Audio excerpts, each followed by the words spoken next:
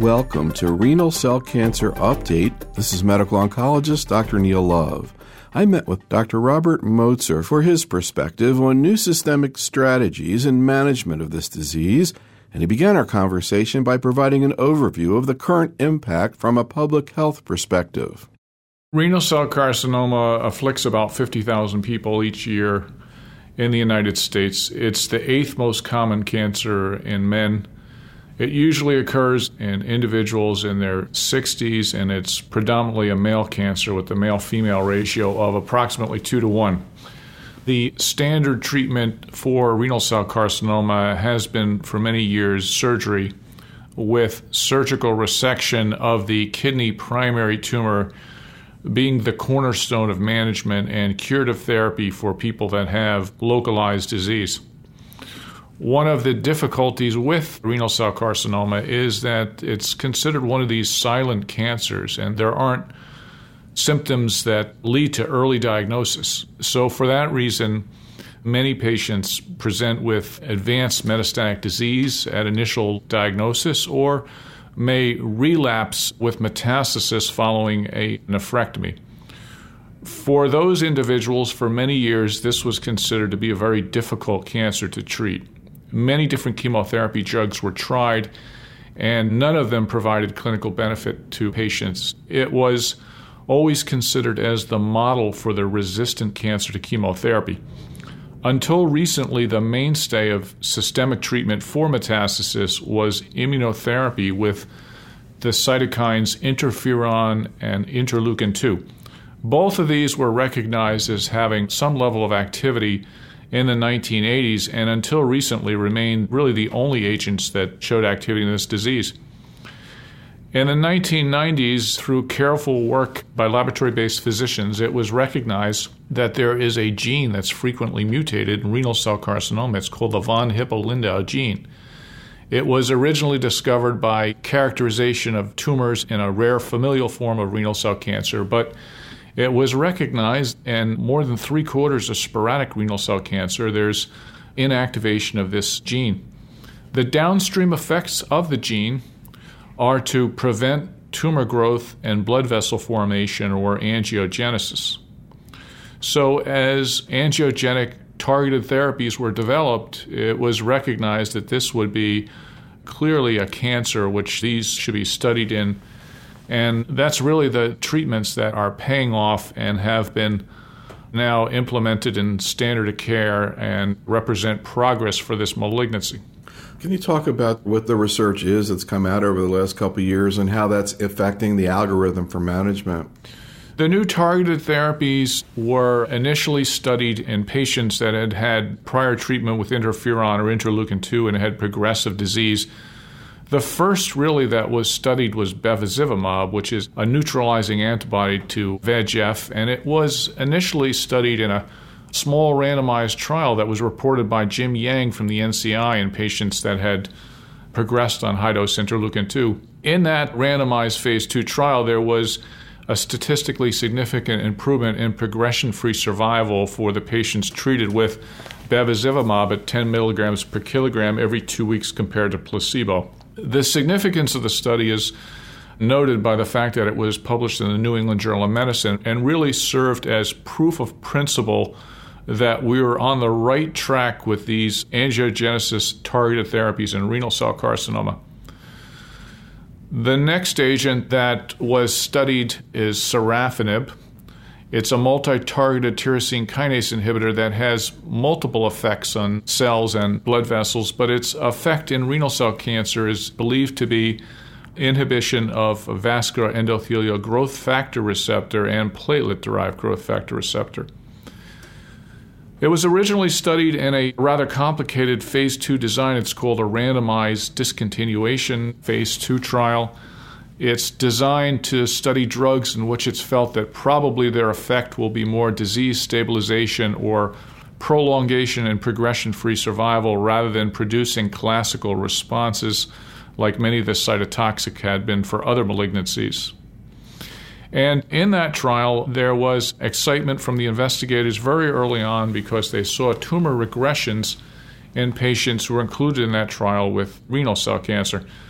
Now, when the study was done, there was about 90 patients with renal cancer that were treated. It was a clinical trial that encompassed multiple histologies, but one of the major components was renal cell carcinoma. And about 2/3 of patients, there was some degree of tumor shrinkage, with about 1 out of 10 patients achieving a classic response. And in fact, the study was a positive study showing prolongation of progression-free survival for the sorafenib compared to the placebo arm. That study led to a large randomized phase 3 trial called the Target trial, in which the patients who had clear cell histologies and who had progressed on prior therapy, which was usually interferon or interleukin-2, were randomized in a 1-to-1 fashion to sorafenib versus placebo. The trial is the largest trial to date conducted worldwide in renal cancer, including over 900 patients. And at the second interim analysis, it was noted there was a statistically significant improvement in progression-free survival over placebo. So at that point, the data was collected. The response rate was predictably about 10% for sorafenib, but there was about a doubling in progression-free survival for sorafenib compared to placebo. The trial was deemed positive, and the patients who were assigned to the placebo arm were allowed a crossover to the active sorafenib drug. And how do those data compare to what you saw with sunitinib?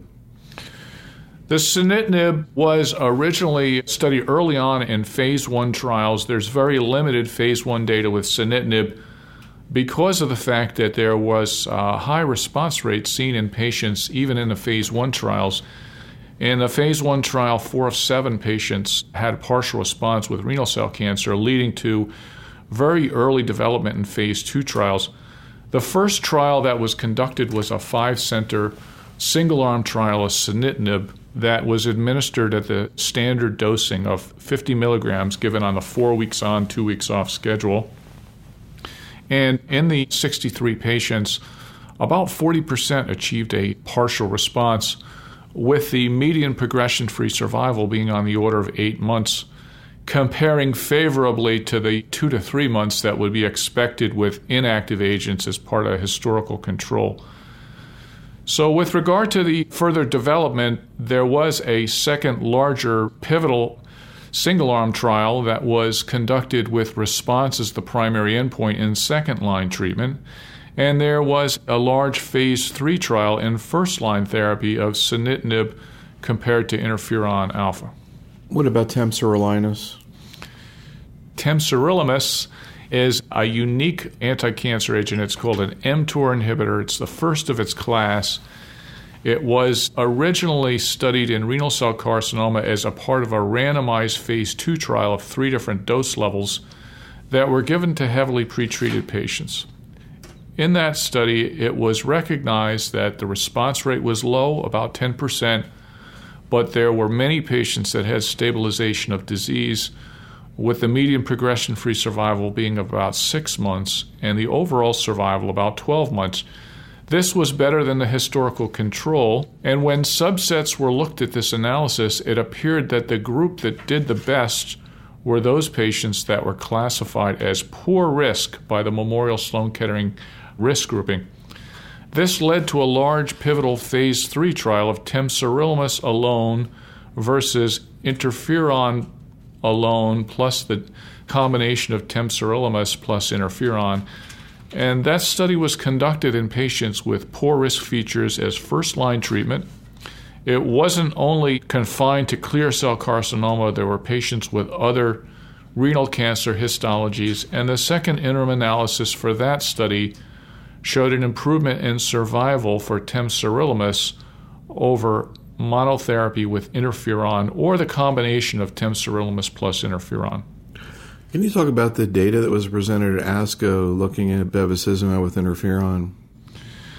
The initial studies with bevacizumab was the small randomized phase 2 trial that showed that there was clearly activity for that agent in this disease.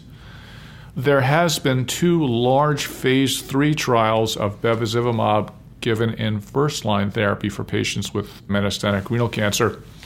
One was conducted in the United States through the cooperative group mechanism.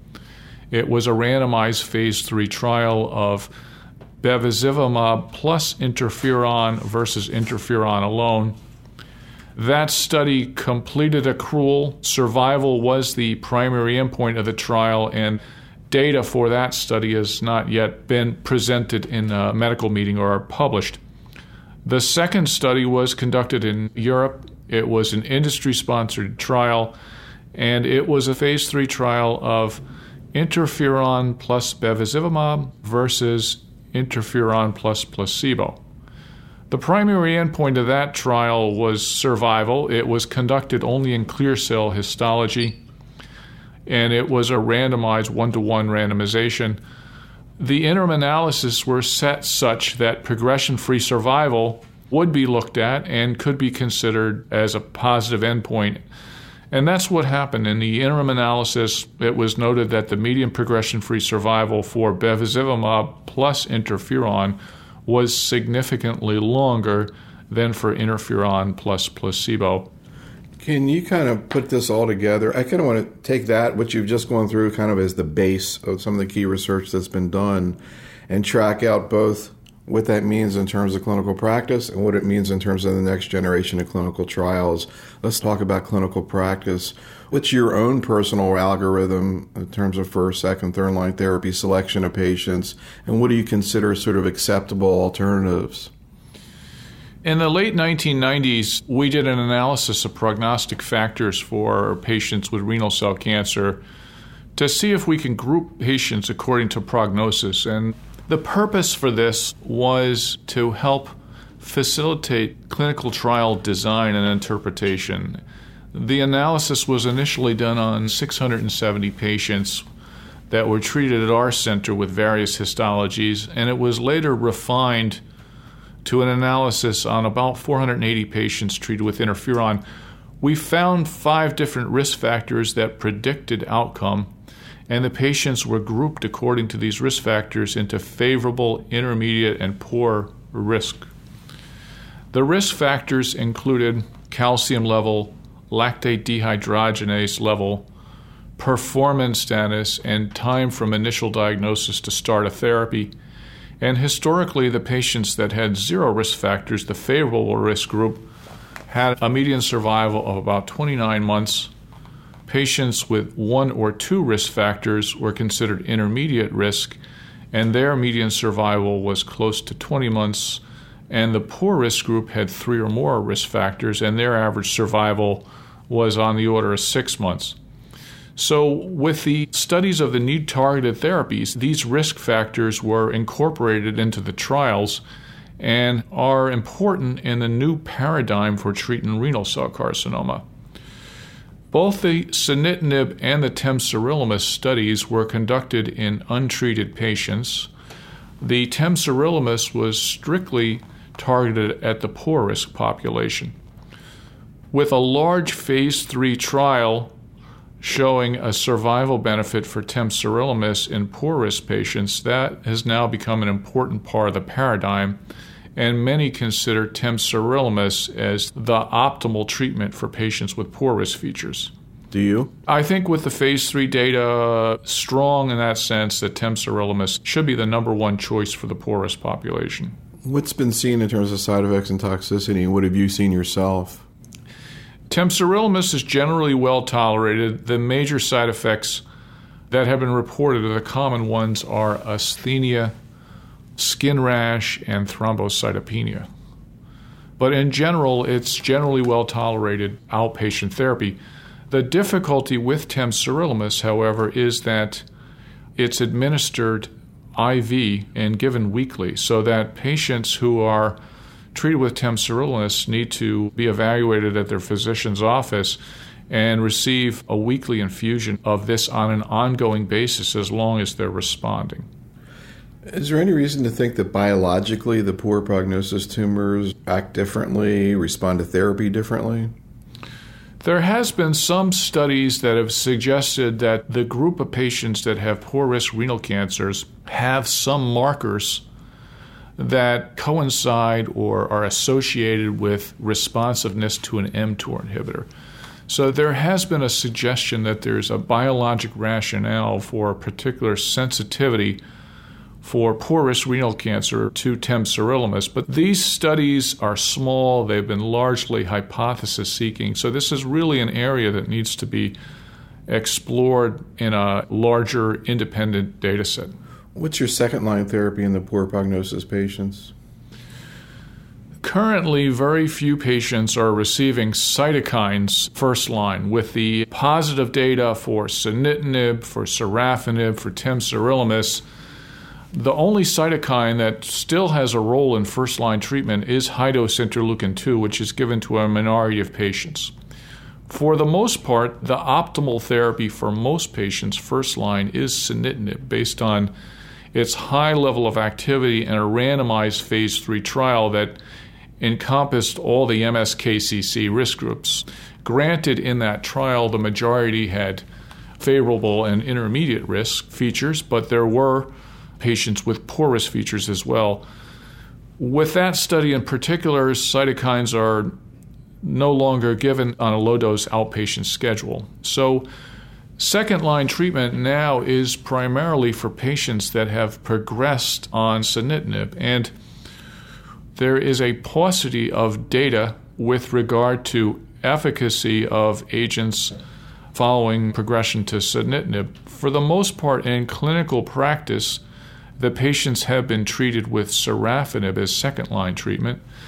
Since the large pivotal phase 3 trial of sorafenib was conducted in second-line patients, and also there has been enthusiasm from both patients and physicians for the targeted therapies. So for the most part, the patients who progressed on sunitinib are offered sorafenib. What's occurred more recently in the United States is with the approval of temsirolimus, one of the questions that we have is, what's the role for temsirolimus in second-line therapy following sunitinib treatment? It's attractive because temsirolimus has a different mechanism of action and demonstrated activity in a poor-risk group. And so I think that this remains an option now in clinical practice, that patients could receive temsirolimus second or third line. But as of yet, we don't have hard data for the best agent in second line or the actual efficacy. And in fact, this is an area of intense investigation, and there's a large phase 3 trial that opened accrual just within the last month or so ago. It's a study of sorafenib versus temsirolimus in second-line therapy following progression of sunitinib. So this study we think will accrue rapidly. It's a worldwide trial and will give us good information about what's the best agent to use in this setting. What about Bev? Well, currently, bevacizumab is not approved for the use of renal cell carcinoma in the United States. There certainly is intriguing and promising data from the available studies. The clinical trial by Yang et al. Demonstrated improvement in progression-free survival following cytokine treatment, and the clinical trial, the large phase 3 presented by Bernard Escudier at ASCO, showed that interferon plus bevacizumab has a strikingly improved progression-free survival compared to interferon alone. In terms of current practice, this study could potentially lead to regulatory approval and community use, but I don't believe we're at that point yet in the United States. Cost and reimbursement issues aside, what's your sort of gut instinct right now in terms of efficacy and side effects of, let's say, sunitinib versus single-agent bevacizumab? The bevacizumab first-line study was in combination with interferon. I think the efficacy data has to be regarded that way. The response rate reported by Bernard Escudier was on the order of 30%, which is considerably higher than that of other bevacizumab studies as monotherapy in renal cancer. There was the Jim Yang study, which reported a 10% response rate for bevacizumab, and there was also a large randomized phase 2 trial in first-line therapy that was reported by Bukowski et al. In the Journal of Clinical Oncology of bevacizumab plus placebo versus bevacizumab plus Tarceva. Now, that study showed no benefit for the addition of Tarceva to bevacizumab, but it does give us our only look at the efficacy of bevacizumab monotherapy in first-line treatment. And in that study, the response rate for bevacizumab monotherapy was on the order of 10%, and the median progression-free survival was between 8 and 9 months. So those considerations lead me to believe that the efficacy data reported by Escudier must be considered in the context of combination of bevacizumab plus interferon. How would you compare the side effects and tolerability of sunitinib versus sorafenib? Sorafenib's attractive feature has been its toxicity profile.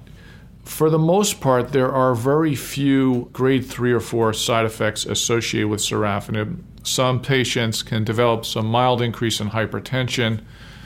Some patients can develop gastrointestinal toxicities, including GI. There isn't recognized blood count suppression that occurs in any frequency. The major side effect with sorafenib is skin toxicity, and this is characterized by a rash either on the skin or the scalp and sores on the hands and the feet, which are now referred to as hand-foot skin reaction. This is the most problematic side effect associated with sorafenib. These seem to occur in about 25 to 30% of patients and frequently result in dose modification or dose delay. Outside of the skin toxicity, though, sorafenib is relatively devoid of other toxicities. Sunitinib has been reported to have a higher level of associated toxicities. It can produce the hand-foot skin reaction, although my own experience has been that this occurs in a somewhat lesser population than the sorafenib, but it has other side effects, and these are predominantly fatigue and blood count suppression, which can be significant, as well as diarrhea. So the fatigue that's associated with sunitinib generally occurs early on, and then over time it usually seems to be ameliorated. The blood count suppression can impact on potentially ability to combine with other agents in studies, as well as anemia and related fatigue. And the diarrhea that's associated with sunitinib can interfere with quality of life, but it's generally controlled by medications. So the toxicity profile is more severe with sunitinib, but I think that it's clearly outweighed with benefits by the efficacy of the sunitinib in this disease. What about trials looking at combinations of biologics, particularly sorafenib or sunitinib with bevacizumab? These new targeted therapies, they target the VHL downstream effects in angiogenesis. There are several that target the pathway at different locations. So one of the areas of interest has been to add various medicines together that attack the pathway at different points, hoping to improve the efficacy. So, for example, the logical combinations would be the addition of an mTOR inhibitor to a VEGFR antagonist, or of an mTOR inhibitor to bevacizumab, or of a VEGFR antagonist with bevacizumab. There are many different combination studies that are underway to study these. Several of them have completed phase 1 trials, most notably the combination of temsirolimus and bevacizumab, or sunitinib and bevacizumab, and are moving into phase 2 trials. The hope is that there will be added efficacy with these combinations, but the concern is that since these agents have overlapping toxicities, that by combinations the toxicity will be worse, and it's not clear that there'll be added benefit, or there'll be difficulty with delivering adequate doses because of the toxicity seen in the combinations. So I think this is certainly worthy of investigation. There is an effort underway, but it's not clear whether the best use of these medications will be by combination or proper sequencing. Can you talk a little bit about the issue of surgery in metastatic disease, both in the primary as well as the metastatic disease, which you've published on? The major surgical procedure that's considered in this setting is the cytoreductive nephrectomy. For those patients who present with localized renal cancers, all patients have a nephrectomy and then subsequently those unfortunate relapse with systemic disease. But for the population that present at initial diagnosis with a kidney primary in place and with metastasis, one of the issues has been whether there's a benefit of that patient undergoing a nephrectomy. It was originally raised as an issue in the 70s and 80s because it was recognized that in that setting a small proportion of patients had a spontaneous regression of the metastasis.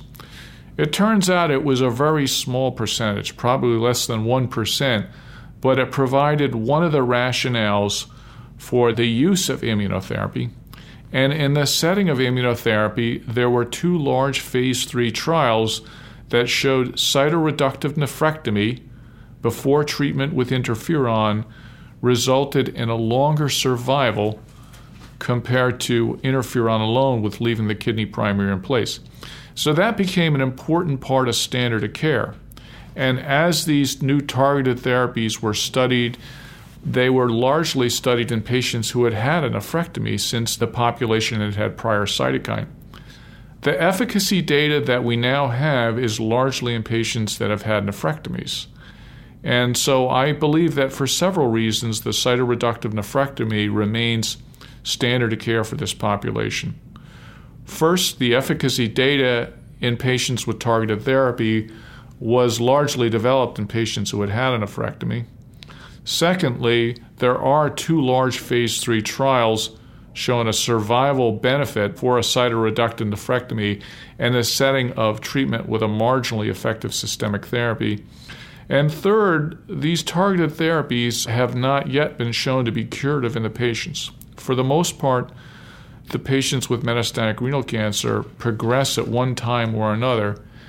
And in this patient population, those patients that are receiving palliative care for renal cell cancer, the presence of a large renal primary can be particularly problematic with regard to care and cause difficulties with quality of life, as it often results in pain and hematuria, which can be very problematic. So I think that there's a real advantage to having the kidney primary taken out with initiation of systemic therapy.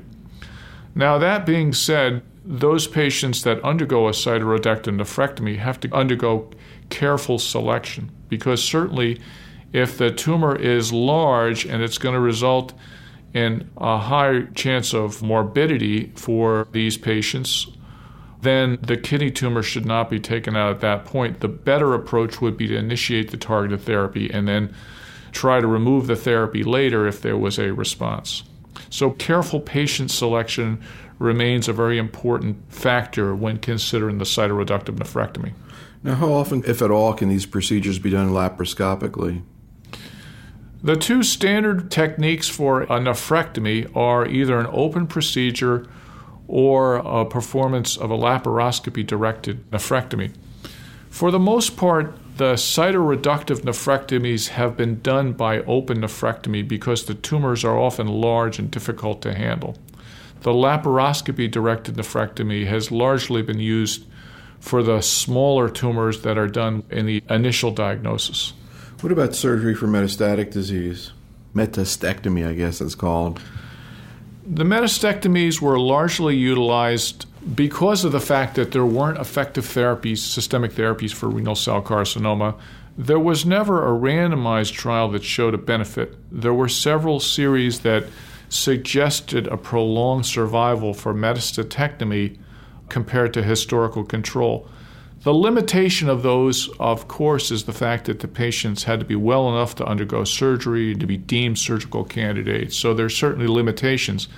But in the absence of effective systemic therapy, there really was little option at that point. The role for metastatectomy currently is if a patient has a solitary site of metastasis and there's a relatively long disease-free interval between initial diagnosis and the development of that metastasis, then I think it's certainly a reasonable approach. But it should be avoided in patients with multiple sites of metastasis or in whom the resection of the metastasis would put the patient at high risk for comorbidity. In those patients, use of a targeted therapy is warranted. I'm curious, as you look back, comparing where we are right now to maybe 3-4 years ago, I mean, not very long ago when all these new studies came out, from a practical perspective, how much do you think this is really affecting survival, quality of life in the metastatic setting right now? I mean, have we really changed the disease? I think that the discovery and the implementation of targeted therapies represents dramatic progress in this disease. It's changed the way we treat patients with renal cell cancer. It's allowed for considerable more options for treatment. The major endpoints we have to date for most of the trials is progression-free survival, and they show a sizable benefit in progression-free survival. For example, the phase 3 trial of sunitinib compared to interferon showed 150% benefit in progression-free survival for sunitinib compared to interferon. Now, the survival data is not yet available for that trial, but we would predict that we'll show a large benefit compared to the historical control with interferon alone. And in fact, other study with temsirolimus has shown a rather large survival benefit for temsirolimus compared to interferon. One of the other aspects of this treatment is the use of sequential therapy, and what we anticipate will happen in renal cancer is a similar situation to what we see in several of the other cancers like colorectal cancer, where a patient may benefit from one of these targeted therapies for a time, then progress. We'll be able to offer him a second, he'll benefit from that, and third and potentially a fourth. So I think that what we're going to see is a dramatic change in the overall survival for patients with metastatic renal cancer with the use of multiple targeted therapies. And we have 4 or 5 of these that are now shown benefit in phase 3 trials. There are more that are coming. So I think that we will continue to build upon this new approach and develop more and better therapies for our patients. Do you think you're seeing that in your practice? Do you think there's, obviously it's sort of anecdotal, but do you get the feeling that people are living longer? Do you feel like you have better tools to control symptoms? Has it really made a practical difference? There's been a dramatic change in my own practice. My practice is limited to patients with renal cell cancer and one other GU malignancy, and in the past had very few options to offer patients, and there was a very poor prognosis. We first started offering patients sunitinib on clinical trials back in 2003, and really the situation has changed dramatically for those patients with metastatic renal cancer now with multiple options that are available to the patients. And in fact, some of the patients that we initiated therapy on clinical trials with sunitinib back in 2003 that would otherwise been expected to have a very short prognosis are being maintained on chronic sunitinib therapy in continued remission for up to 3 years now. What about predictors of response to any of these new agents? Where are we with that? For the most part, these are divided into clinical and biologic. The clinical predictors of response to the new targeted therapies are being evaluated since they were previously established from studies with cytokines or cytotoxics. The studies that we've done at our center suggest that the similar clinical features that predicted survival to the older therapies are also the same ones that predict outcome to sunitinib. So I suspect that we'll reevaluate some of the risk groupings and the risk factors. There may be some change over time, but for the most part, they will stay the same. There is a high interest in looking at biological predictive factors for these agents, and I think that's really a great opportunity for study that has been underutilized at this point. We don't at this point have biologic predictors that can direct standard therapy with targeted treatment, but studies at our center and many others are focusing on genetic abnormalities in renal cell carcinoma tumors and hoping that we can develop a marker that predicts success.